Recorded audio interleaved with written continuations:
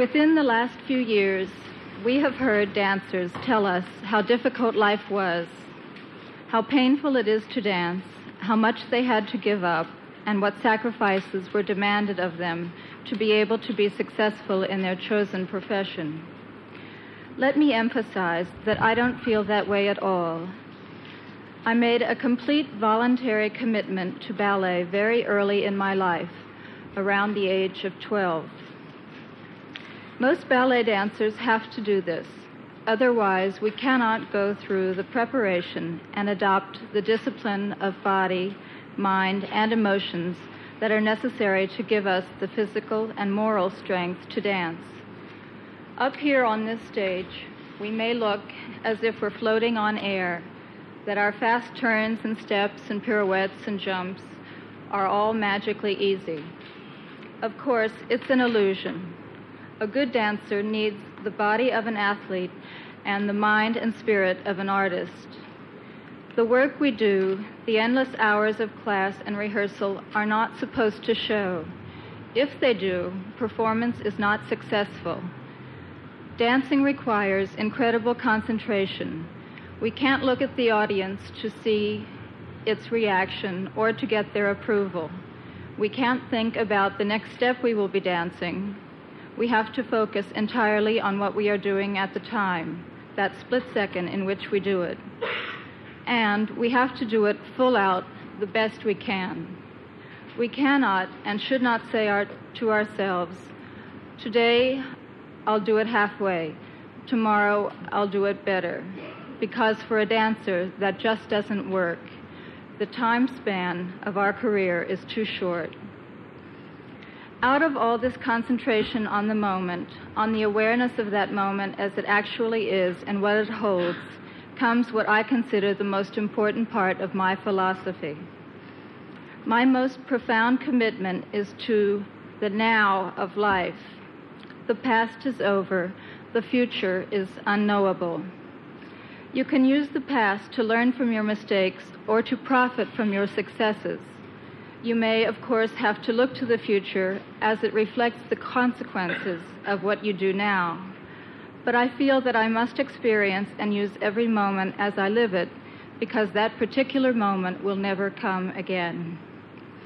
George Balanchine, the great choreographer, also was a great influence on my life and on my ideas. When he taught, he would often say, "What are you holding back for? What are you waiting for? Do it now." Some of us translated this advice into the way we tried to live our lives. I, for one, found that it was the only way I could attain a kind of serenity that has made it possible for me to live through many changes and difficulties without losing my focus or my faith.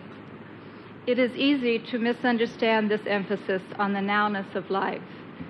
Of course, like any belief, it can be misused. It does not mean that one follows every impulse without in some way considering its consequences. It also does not mean that one never plans for anything. When I don't need to plan, when I can just be, this is a focus, an anchor that holds my mind still as it opens up my attention to what is around me. I don't spend a lot of time being anxious about things which might go wrong. That kind of worry is unproductive and disturbs my ability to feel and experience exactly what is happening at any given moment. If one lets oneself experience fully what one is feeling, almost anything becomes bearable.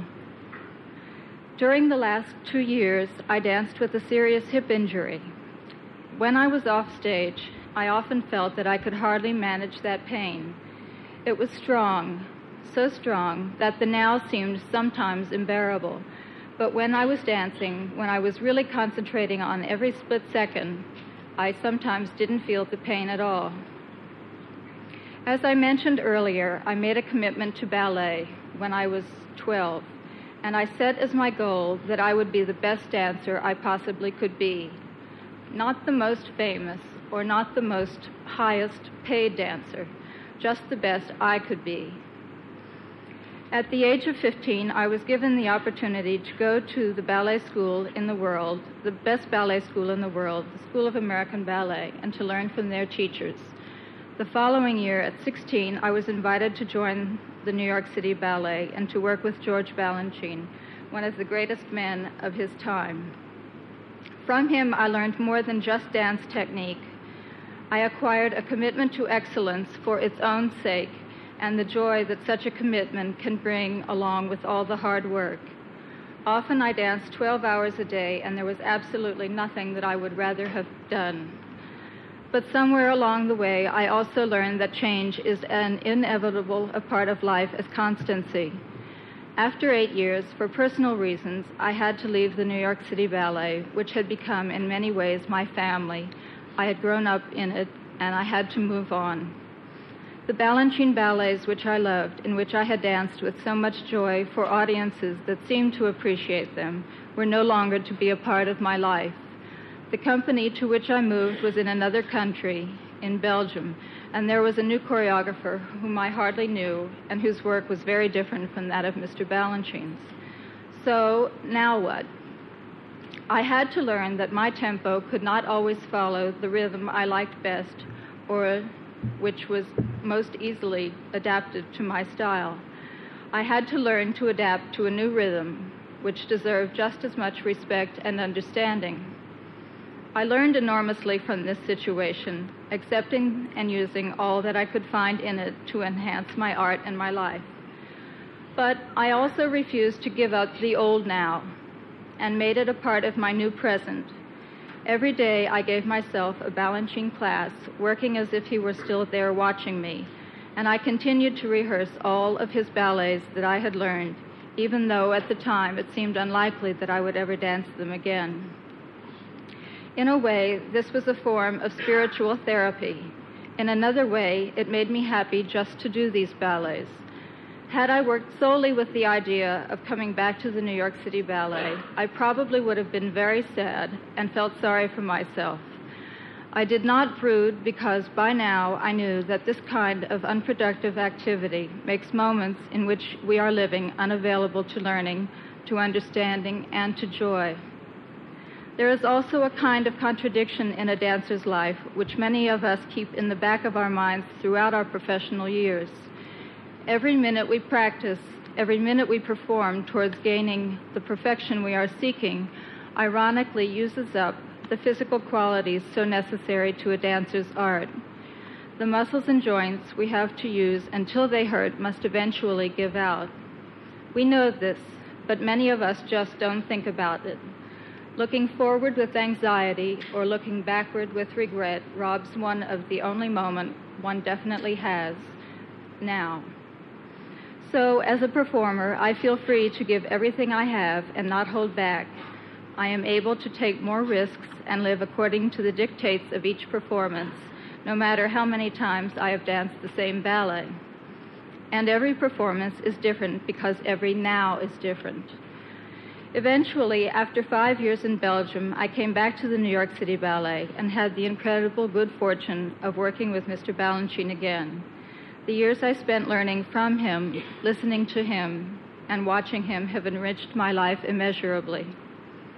Because I have been able to follow the philosophy he taught me, I was able to bear his untimely death and to continue dancing his ballets as I think he would have wanted me to do.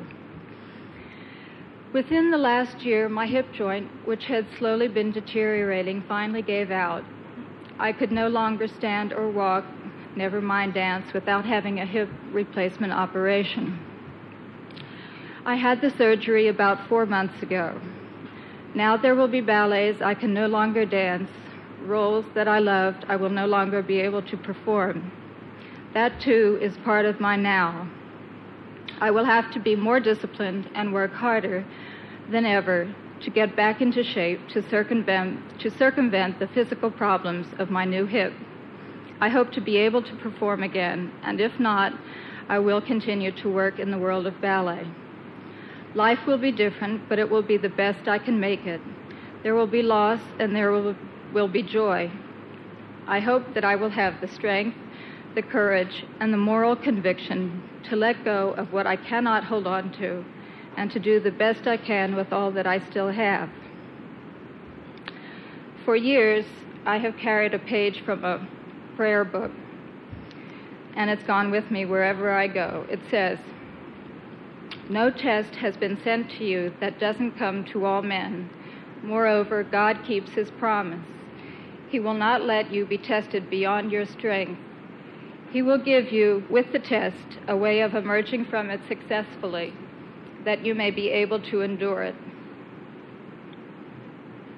And finally, if all of this makes no sense, I believe in mystery and I believe in miracles.